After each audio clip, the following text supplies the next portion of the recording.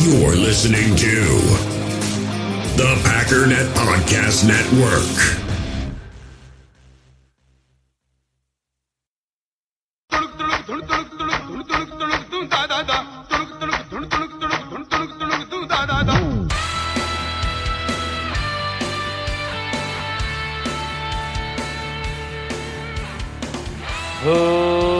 Ladies and gentlemen, welcome once again to the Packernet Podcast. I am your host and resident panelist, as always, Ryan Schlip.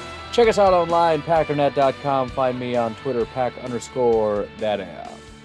So there's this thing that happens once in a while where there's a lot of things that I know I wanted to talk about, and it's like, man, there's so much to talk about. Like, it's probably, I got today covered, probably half of tomorrow. But I haven't actually looked at my notes yet, and I have no idea what any of those things were. I forgot. I don't know what happened today. And I know for a fact that sometimes I put stuff in my notes. And I know for a fact there were other times when I said, try to remember to either check back here or put this in your notes later, and I did not. So there's this like horrifying moment where I sit down here and it's like, all right, time to get going and talk about all these things. And then I'm about to open up the notes and it's like, what if there's nothing in there? What if I forgot everything and I have nothing to talk about today? I'm not going to lie, it's happened. I've been there. You've probably noticed without really knowing that you're noticing. It's those days where it's like, he doesn't really know what he's talking about today, I don't think. That's what that day is. This feels random. Like he's kind of just finding his way. It's like the old Michael Scott thing. Sometimes I just start talking and I don't really know what I'm talking about, and I just hope that I find my way, find it along the way, something to that effect. It's a terrible feeling. It really, especially when you have a bunch of stuff laid out and it's like, what the heck was I going to talk about today? I know I was really excited about it and it was like a big thing and I got nothing. Anyways, that's not it, and I do have some notes and I'm starting to remember a couple others. But I want to do something that I absolutely should not do. Because I'm trying to be a little bit more level-headed. I'm trying not to be angry. But it's weird because it's like, all right, I'm in a bit of a snippy mood. I don't know why. It's just one of those things where it's like, I kind of just feel like I want to lay into somebody. I don't know if you ever get that. It's like, I just got this pent-up frustration that needs to go somewhere. And it shouldn't go out on the podcast, but at the same time, I go on Twitter and I see Adam Rank saying stuff, and it's like, okay. If I start with this, the podcast is going to spiral out of control real fast, and I'm just going to get real angry. But I'm just going to read it and comment quickly, and then we're going to get out of here. So Adam Rank is a Bears fan. What does he actually do? I think he's a fantasy football guy. Didn't we establish that? Yeah, fantasy football. So he's I don't know. I don't know. I don't know how you would rank that. Your favorite fantasy analyst's favorite fantasy analyst. So quite humble. Not that I have, room to talk, but it's a little arrogant. But the only thing I know him from is that he likes to attack Packer fans. And look, here's the thing, and I've been saying this.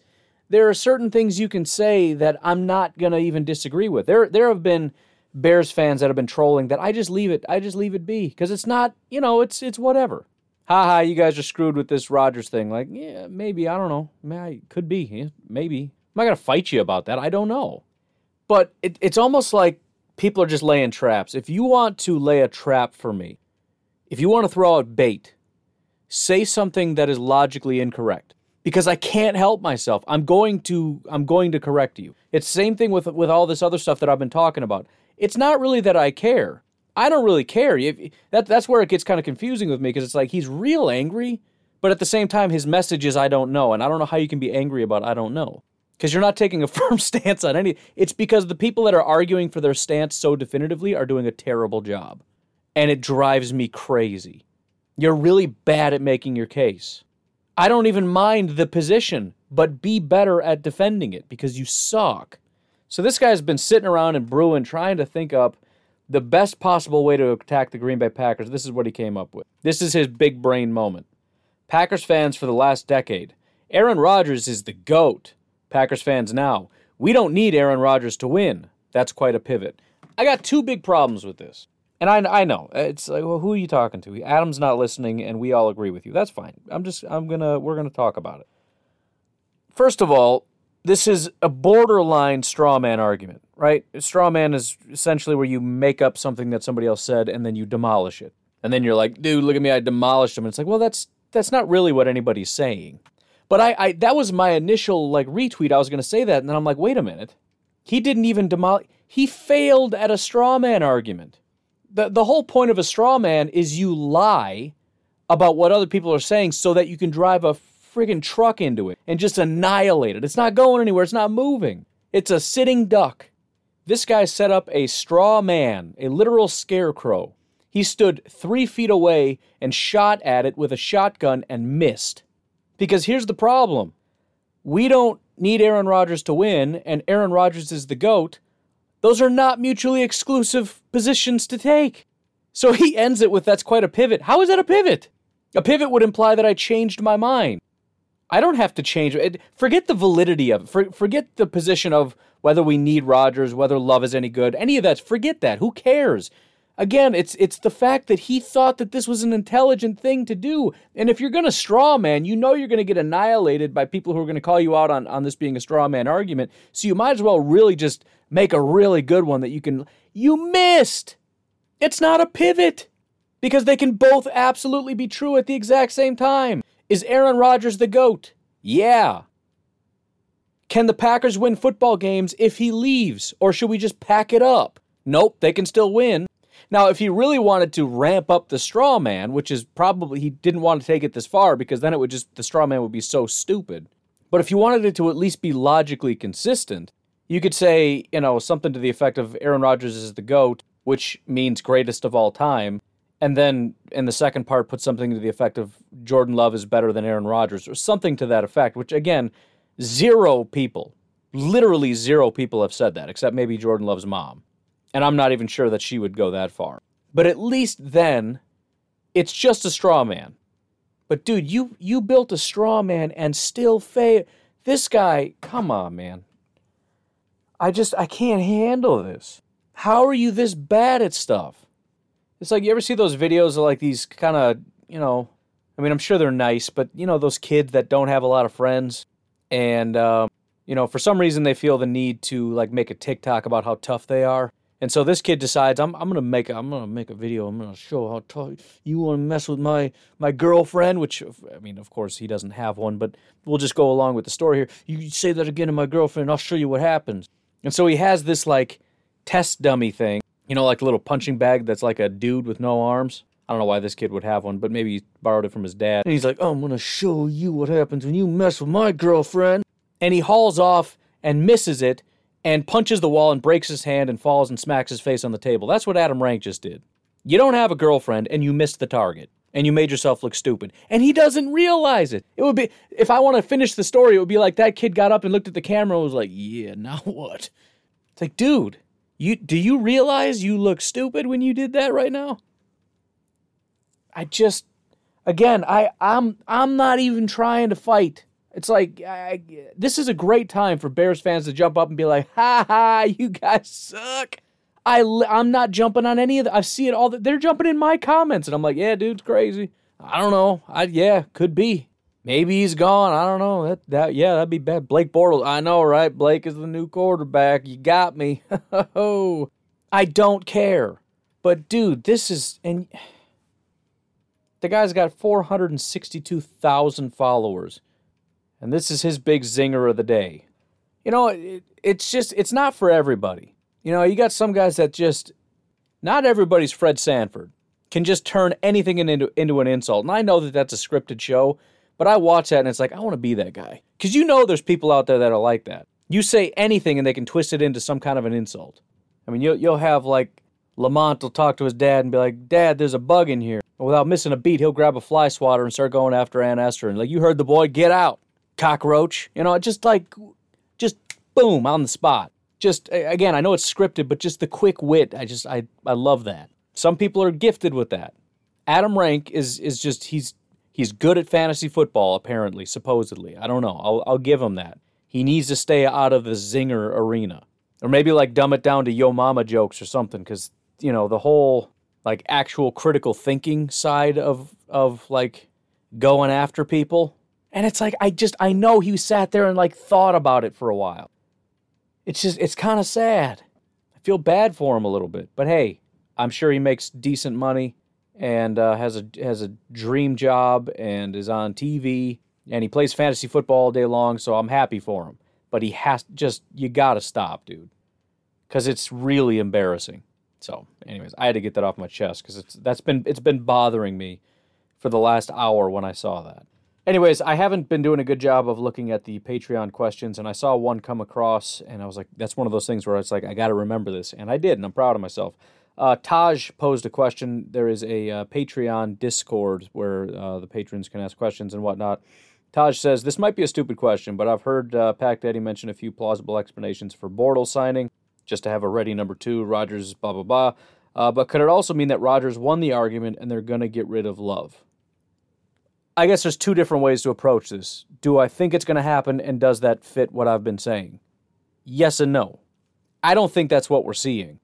But yeah, that fits the mold of, as far as what I've been saying about, it doesn't make sense as far as just being a normal number 3 camp arm signing. If it is the case, which I don't think it is, that the Packers are planning on moving on from Jordan Love, that would also fall into the spectrum of, I think he's here to essentially be a number 2, the guy that's ready to play. So is that another explanation for it? Yes. Do I think that's it? Not really. But again, it fits in with the mold of there's something unique about this situation. I don't know exactly what, but I feel like it's outside of the norm, well, because it is. Also had a question from Josh saying that Jordan Hicks, Arizona linebacker, is seeking a trade. Would he be a good fit? How much do you think he would cost via trade? I don't think I would be a huge fan of it. With all these other things, it's something similar to what I've said about wide receivers several times. If we're going to bring somebody in, whether that's via the draft or via free agency, they have to bring something different. It can't just be another guy into this pile of guys that we have. They have to be better than, or at least different than, which I think Amari potentially fits both of those, hopefully fits both of those categories. We'll find out in due time. I think Jordan kind of just fits into the mold of the pile of guys that we have, right? We've got Kamal, who is just a really good run defender. At least that's the box I'm putting him in. Maybe that's not fair, but whatever. It is what it is. Everybody else we have is sort of the smaller, speedier, sideline-to-sideline / coverage guy, which is what Jordan Hicks is. So my thought is, if we're going to bring in that guy, it's because we don't really like the guys we have, which is the first question. Do you like the guys we have or not? If you do, then we don't need Jordan Hicks. If you don't, then the question is Jordan Hicks significantly better than the guys that we have? And keep in mind, we just drafted one. Not very early, but we just drafted one. So we're kind of saying we don't have a ton of confidence in him either, or we just don't want to risk him not being up to snuff because it's a very important position. And I don't think Jordan Hicks fits that mold. It's possible he is because he was very good with Philly. However, his last 2 years with Arizona have been quite bad. In fact, his last year with Arizona was by far the worst. He had a 50.4 overall grade, and coverage, which is his main thing. Again, his 4 years with Philly, his coverage grade 84, 91, 71, and 78, which is phenomenal for anybody, much less a linebacker. But then 2019, his first year with Arizona, was a 53, and then this year a 62. So, I mean, it's one of those things where if our defensive coordinator is looking at it and saying we're running something similar to what Philly did, Arizona brought him in and they used him incorrectly, we will rectify that and we'll get the old version of Jordan Hicks back, then heck yeah, dude, bring him in. But I can't sit here and make that assessment, and I wouldn't even know where to begin as far as trying to make that assessment. But just based on where I'm sitting, he's 28 years old, almost 29 years old. He hasn't really played good football since 2018. And I don't think, even leaving aside the fact that we don't really have money for him, I just don't know that he significantly adds to the room that we have. Again, it's plausible, because if you think you can get the Philly version of Jordan Hicks back, then this guy is a very serious asset for your football team. But just based on a glimpse of what I'm looking at, I'm not super excited, especially considering, like you mentioned, we'd have to give up compensation. As far as what do I think it would be, I think it'd be pretty low. Like, I don't know, 6th-round pick maybe. Again, we're talking about a 29-year-old linebacker who has not really ever been a dominant force in the NFL. I mean, even when he was graded out quite well, I don't know that you really thought about or heard about Jordan Hicks in the same conversation as a lot of the other bigwig linebackers that you always heard of. One thing I will point out, though, I did point to how he's been kind of going backwards. If you just look at his coverage grades, he's really only had one bad year. If we assume 62.6 isn't that bad, 386 yards given up isn't bad, 0 touchdowns, 1 interception, 1 pass breakup is not phenomenal, but it's not terrible. I don't know. I could maybe get behind it, but he's just a coverage guy, and I think he's heading in the wrong direction, and there's a lot of risk there. But it's sort of high risk, high reward, I suppose. But I definitely would not give up a lot of compensation for him. Definitely not more than a 5th-round pick. Even at that, it's kind of like, yeah, I'm good.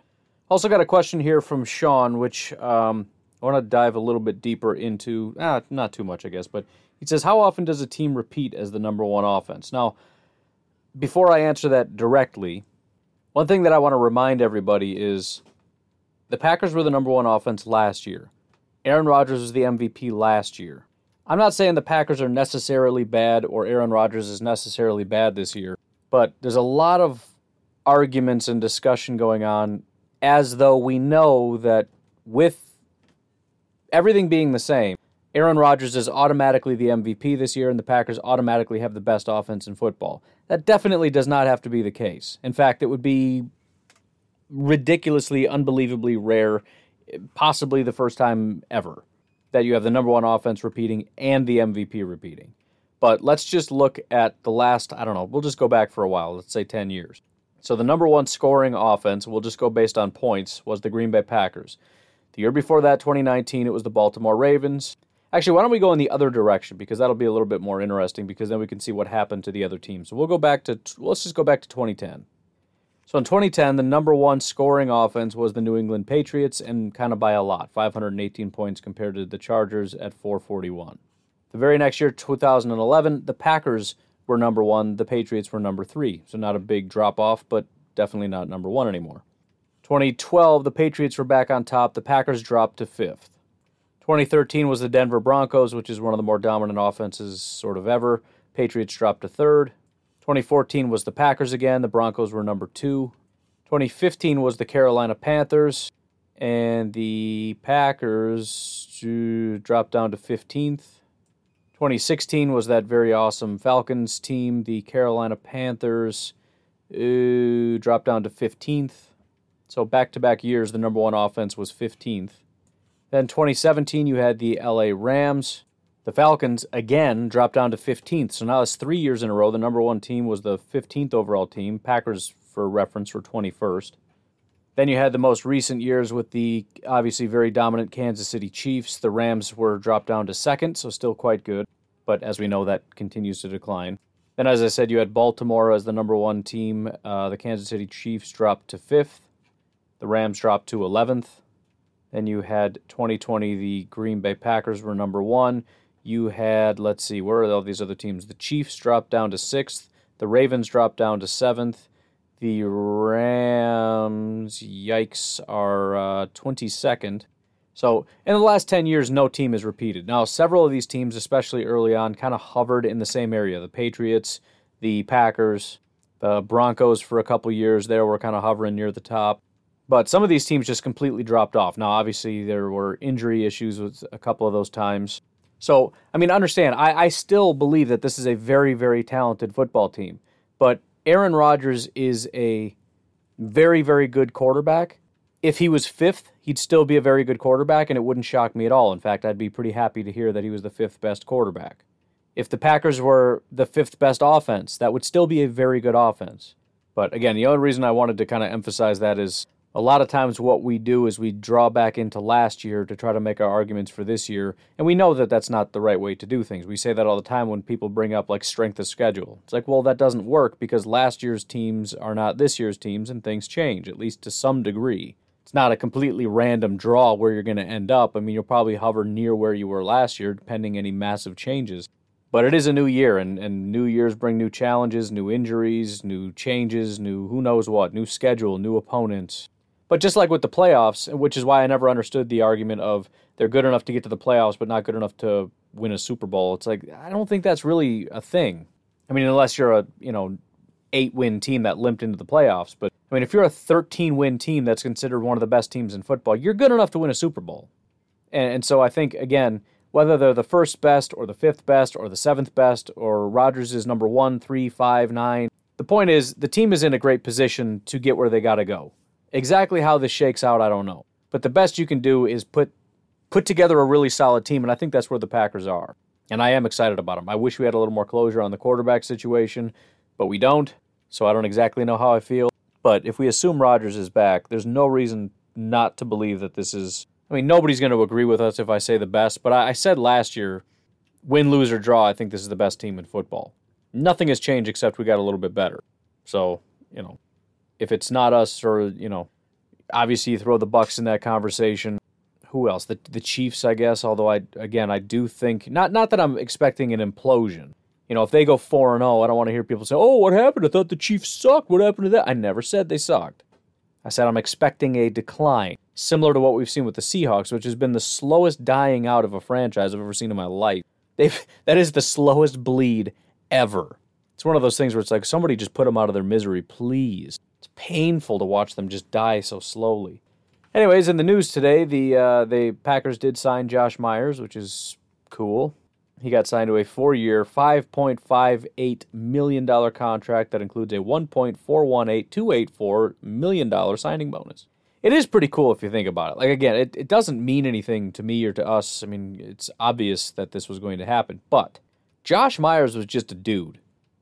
I mean, he's less than just a dude. He's a college student. I know that's a weird way to phrase that, but I'm just thinking in terms of, think how much, regardless of where you are in life, unless you're a millionaire or whatever, but how much that would mean to you.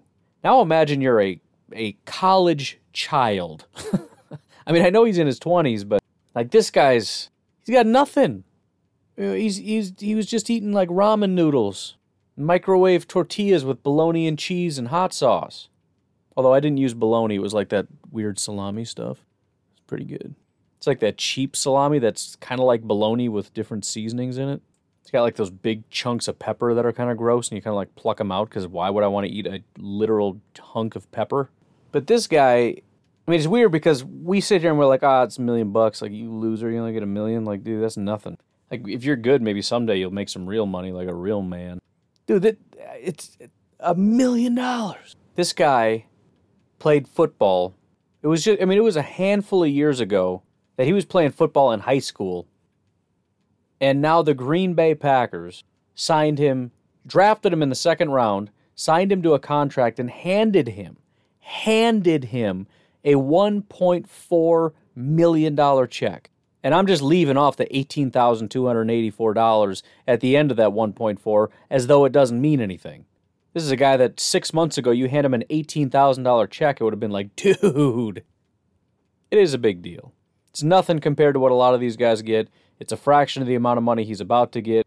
Real excited for him to someday get like a $20 million a year contract, which I know seems silly, but we're talking down the road, inflation and whatnot, which I understand is a sensitive topic right now. Talking about the salary cap inflation, all right? Not the whole we can't afford anything anymore inflation. So, Mr. Rich Boy, congratulations. We're all happy, and hopefully you will repay the Packers and all of us, not that we gave you any of that money, by being awesome every day. That's all you got to do, man. That's all you got to do. Be awesome. Can't be that hard, can it? I guess I wouldn't know, but give me $1 million, I'll figure out how to be awesome.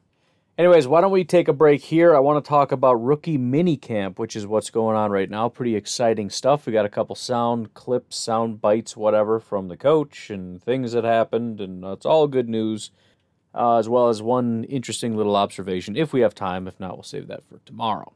But we'll take a break. Make sure you check out patreon.com/pack_daddy. It's a great way to support the podcast. You can do so for as little as $1 a month. If you do so, you can check out the episodes early and ad-free.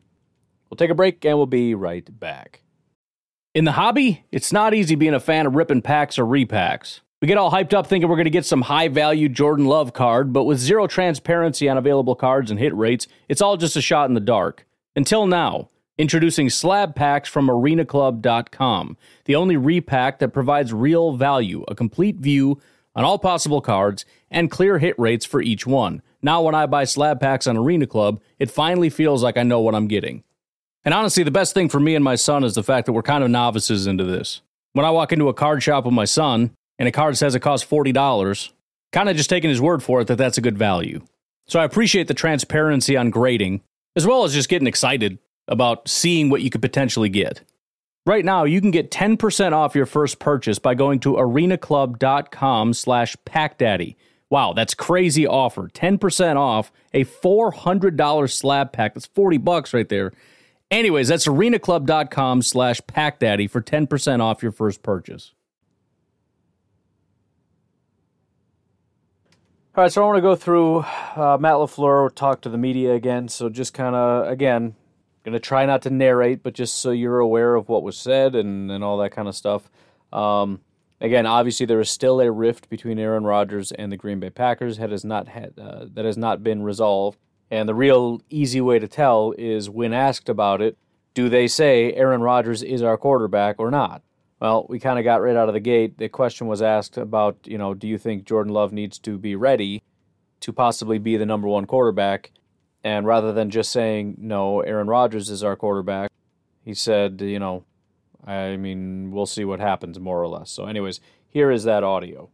Hey, Matt, are you, I assume you're assuming that Rodgers won't be at the start of camp next week. And if so, how do you prepare Jordan Love? Do you start to work on him as though he's going to be the starter? Do you have to find out things that he likes just in case you don't have Aaron? Yeah, Tom, I'm not going to make any assumptions about anything at this point. We're just going to take it day to day. But I think every player on our roster is got to have the mentality that they're going to be the guy. If not, when you do get your opportunity, you will not be prepared for it. So that is always what we stress to every player on this football team. And football, unfortunately, there's some uncontrolled circumstances that can happen, and you might be one play away from getting your opportunity. And in this league, you might only get one opportunity, so you better be prepared for that. So again, this isn't new information. It just basically means we're right where we left off. Yes, there's an issue. Rodgers is not expected to be at camp. We don't know how severe or what the likelihood is, but it's clearly still a thing. They haven't changed their messaging at all to we're confident he's going to be back. There is more said about Rodgers or whatever, but I want to just go in order of when the questions were asked. Here is Matt LaFleur kind of giving a little bit of insights into what we're talking about, the rookie training camp. And it is cool. I don't know if you've seen the pictures or videos or anything of the camp, but it's cool that these guys are all in one place. They're all in Green Bay. They all got their Packer stuff on, and they're playing football. It's also cool because, we don't think too much of this time, but, there isn't a lot of football to be played between now and week one. Real evaluation. And so when we talk about things like, is Josh Myers going to be the center week one? Is Eric Stokes going to be the corner week one? Is Shamar Jean-Charles, does he have a shot of starting in the slot? Amari Rodgers, is he going to be getting legit snaps week one, or is this going to be a slow acclimation throughout the entire first year? Those kinds of decisions start forming today, the assessment of where they're at. So their ability to play, as much as, again, we look at this and it's like, there's not even pads. They're doing very basic kind of stuff. The difference between seeing these guys week one and them playing real well and maybe not seeing them hardly at all, there's a lot riding on these few days between now and then. But anyways, here's a question about what happened and his answer. Mike Spofford. Hey, Matt, what's your first impression here as you get to meet this rookie class? And as a coach, how much do you appreciate just getting to have a weekend like this when it was taken away last year? Oh, yeah, Mike. It feels so good to be out there with these guys. I'll tell you the one thing that was extremely noticeable was just the energy level and the effort of these guys was outstanding. Getting a chance to finally interact with these guys face-to-face, because all our meetings up to this point have been virtual. So, I'm meeting these guys for the first time face-to-face. All of our coaches are. And, you can tell, that the character of this group is extremely high, and that is going to be so valuable to our football team and our locker room.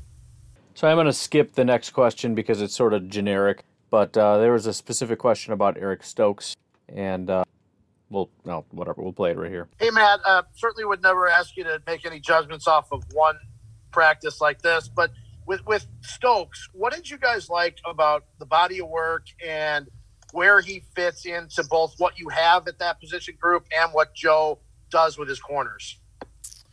Well, he certainly looks impressive. He's got great size and length and the speed. You can really see that. You can tell he's not too threatened by guys running by him, which is a huge advantage for defensive backs. It allows you to play really sticky coverage. I thought he's just a great communicator, a great competitor. I love the rapport and the interaction that I saw with him and Jerry Gray and Ryan Downard out there. I thought that was outstanding and just really excited. He's a great kid. You can tell he's got a very infectious personality, and just looking forward to getting to know him better. And that is one thing I noticed, and I think I mentioned it on this podcast, is it's very evident how comfortable he is with his speed. A lot of the times, I mean, when you've got a really fast receiver, like, for example, Tyreek Hill, one of the things that's always said about him, or has been said, is the difficulty is if you play him too close, he's going to run right past you. If you play off too far, they're just going to dump it off to him and take the easy automatic 6 yards. So what in the heck are you supposed to do with this guy, other than just double cover him just because of his speed? Get some over the top help and then kind of press him up a little bit. Like I said, I watched, I think, 4 or 5 games of Eric Stokes, and I think one time, I don't know if it was against Arkansas or what, but there was one time it looked like he had to kind of huff it to keep up with somebody, but he did keep up. And by huff it, I just mean, like, I actually have to put a lot of effort into keeping up with this guy, or he's going to get away from me. Usually, it's one of those things, too, where he's kind of still turned sideways. He doesn't have to get his head pointed directly where he's going, and he's still kind of leaning into the guy and running and keeping up with him, and it doesn't look like he's putting a lot of effort into it. So just like what Matt's saying, the real benefit with that, you don't have to play off and play scared. I'm going to play right up in your face, and if you want to try to run past me, best of luck. That's a serious advantage. Now, I'm sure there's guys that are going to get behind him at times, but just the fact that he does have that ability and that confidence, that's pretty exciting stuff. Now, again, I think Kevin King kind of had that as well. Unfortunately, there's also a technique aspect to keeping up with guys. And double moves and things like that, you can kind of get caught up in that once in a while. But again, my thought is this is sort of a second attempt at getting the guy we hoped Kevin King would be with Eric Stokes. They're not identical, but from my perspective, the positive traits are very similar and the negative traits are very similar. But anyways, we got a fun little follow-up for Eric Stokes, so we'll play that real quick. Hey, Matt, going back to Rob's question about Stokes, the one question there seemed to be about him a little bit were his ball skills. You've got one of the all-time greats coaching that position, though. Is that something that Jerry can help him improve, you think? Yeah, I think that is just going to be you kind of get what you emphasize, and we know that's going to be a big emphasis for him, and we're going to put him through as many ball drills as possible. And I thought that there was a couple times I saw him run through the ball, and it looked easy. So that was encouraging, and he's going to have to continue to work on that because he can be an elite corner in this league, no doubt about it. And when you find corners that can take the ball away, there's nothing more valuable than that. Did I tell you that was a fun nugget or what? Everything about the end. I mean, it's interesting just from the standpoint of the Packers certainly agree with that assessment that his ball skills are an issue, and they decided right out of the gate that that's something, first of all, he's watching, right? He kept an eye on that, and that they're planning on emphasizing for him specifically. But just the end of that little statement there was pretty exciting. The fact that he believes he can be an elite corner in this league, which is great, and I understand that could potentially be coach speak, but I don't think they drafted him in the first round because they don't actually believe that. I think they believe that. And again, the prospect of having 2 top-tier corners in the end is just, it's insane. I mean, you want to know how the Patriots ended up having such good defenses for Tom Brady all those years, especially down the stretch. It was DBs. The emphasis typically is pass rushers, which is obviously a fantastic way to build a great defense. But a lot of teams, I think, are really headed in the direction of getting dominant defensive backs, and the Packers don't necessarily seem to disagree. I mean, obviously, the first thing that they did was go out and get Za'Darius and Preston and Rashawn, but now they're starting to add to this already pretty talented DB group, right? Amos was obviously a part of that. They got Savage after that, and now they get Stokes to add to Jair, who's already there. If they can get another hit, man, jeez, you know, it really, for me, it comes down to the defensive coordinator because the pieces were there. I just think Pettine just did not do a good job putting them in the right spots. And so if we can just get a guy that can look at this group and say, this is what we got to do to make it work, that's all it's going to take. And I know people are skeptical, and rightly so. The guy has never really been a super talented defensive coordinator in terms of production. But that doesn't, I mean, production a lot of times has to do with, I mean, there's two components. There's the players you have, and then there's the way that you use them. There's the pieces, and then there's the way you move the pieces. Has he ever really had pieces? Has he ever had a defense this good before? I don't think so. And I think we all knew a lot of times the problems with our defensive coordinator. I mean, I can't remember times when, you know, usually it's fans will attack and say the defensive coordinator should have done this or shouldn't have done this, that was stupid. And then the coach gets asked and he defends the coordinator. Matt LaFleur didn't. He'd come out and be like, yeah, I don't know what he's doing. That was stupid. I mean, there were times he would change the defensive call because he's like, dude, what are you doing? You'd have to waste timeouts to change. That should never happen. So Pettine, I don't know exactly what he was thinking. He obviously had a vision, and he was very dogmatic about that vision, and it didn't really fit what needed to happen. And I think he was just kind of blinded by his own vision because, I mean, you got fans and the head coach and the players all looking, just going, what are we doing here? Right? And so ideally, you know, obviously, again, Matt LaFleur had kind of a vision, but he's not going to just take over the defensive coordinator role. But he found a guy that he shares a vision with, and obviously he heard what the plan was for the Green Bay Packers that Joe Barry has for this group, and he said, yeah, that's lines up with my vision. Let's do it. So we gotta see what happens. I don't know what's going to happen, but there's a lot of reason to be optimistic. Well, we got a question about Mr. Amari Rodgers, so let's see what head coach Matt LaFleur had to say about the new stud wide receiver. Hey, Matt, keeping with that same theme, I know it was a 1-hour practice, but seeing Amari up close for the first time, just what were your thoughts on him and being able to finally see him on the grass? Yeah, he's a well-built kid. He looks like a grown man. He's got that big running back, thick frame, and then you watch him run routes, and he doesn't move like most traditional running backs. So we're really excited about just the versatility that he could potentially bring to our offense, and also his contribution on special teams. So it is interesting to remind ourselves that Ty Montgomery was not on Matt LaFleur's offense. Now, I'm not saying that Amari Rodgers and Ty Montgomery are exactly the same, or that Ty Montgomery would have been great with Matt LaFleur, but it is worth at least noting that, because sometimes you start thinking about it, at least for me, and it's like, yeah, we tried that, it didn't really work. Well, not a lot was working under Mike McCarthy down the stretch there. I think this is a fun piece. It's a versatile piece. If you even look at, what's the guy's name? Bears picked him up right after. He's played for about every team in the league. Cordero Patterson. He sort of fits that mold of being a little bit of a hybrid. He hasn't really found success anywhere, but he went to New England, and they really had a very good role for him, and he did quite well. Some guys, there's just a specific way to use them, and some guys, I don't think it's ever going to work. I think Tavon maybe just fits into that. Maybe there's somebody out there somewhere. Maybe if you would have brought in a college coach, I don't know, but he never found that team, that path.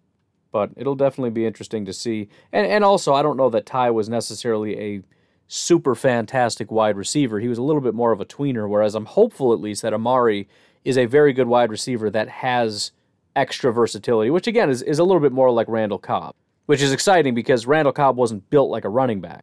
Remember, Randall Cobb was a very good wide receiver who also did special teams and also occasionally lined up in the backfield and did very well when he did that. So it's a similar role, but I mean he's just built for those extras more so than a guy like Randall who's built to be just a wide receiver. Anyways, now we get to the juicy part where we ask about Aaron Rodgers. We're almost done with this. But if you've probably seen the quote, it's been all over the place, Matt. Again, I don't know that it's necessarily new news, but I just think there's something valuable to hearing what exactly the words were and how exactly they were said to help form your opinion. So here was the question, and here was the answer to that question. Rob Domofsky. Hey, Matt, what progress, if any, have you made toward a resolution with Aaron since we last spoke with you after the draft? Yeah, Rob, I've got nothing new to update, and we still obviously feel the same way. It's, we want him back in the worst way. I know he knows that, and, we'll continue to work at it each and every day. So again, it doesn't change much, and it doesn't change much for me either. My assessment is still that Matt LaFleur paints a very bleak picture. he just does. I don't know. Everybody kind of paints things from a different direction. I said Gutekunst makes it seem very optimistic, like, we think he's going to be back. Although his answer to why was less than encouraging. But Matt just sounds desperate and pleading and sad and broken, and it does not sound like a head coach that feels super confident, but whatever. Draw your own conclusions. But I did talk about Joe Barry a little bit. Here's a question about him in particular, so we'll see what was said about that. Hey, Matt, this is our first time watching Joe Barry coach. Obviously, you've been around him for a lot longer than that. What has he brought to the table? And he seems like a really hands-on kind of coach. And was that a big deal when you hired him? Yeah, absolutely. I think you guys could attest to just the energy and the interaction he's going to bring to every position. He's a coach and a teacher, and he loves the game. He loves the relationships, not only with our players but with our coaches. And I think you could feel his energy out there today. So the last question was just basically, is Amari going to be doing backfield work, and is Josh Myers going to be a center, or are you going to work him other places? And Matt essentially said, we're going to start with, the core things. Amari is a wide receiver, and Josh is a center, and we'll see kind of where it leads from there, but that's basically where that ended off. But anyways, it's about 10:30, and I am super tired, so I'm going to get going here. Again, I thank you all for tuning in and staying a part of the show. Things are kind of ramping up right now with, the rookie stuff, and hopefully we get a little bit more insights and whatnot. There were some other interviews. If you want to check those out, I'll probably listen to them, see if there's any fun little nuggets for tomorrow's show. But otherwise, you can just go check them out for yourself. But you folks have yourselves a fantastic, Saturday? I will talk to you tomorrow. Have a good one. Bye-bye.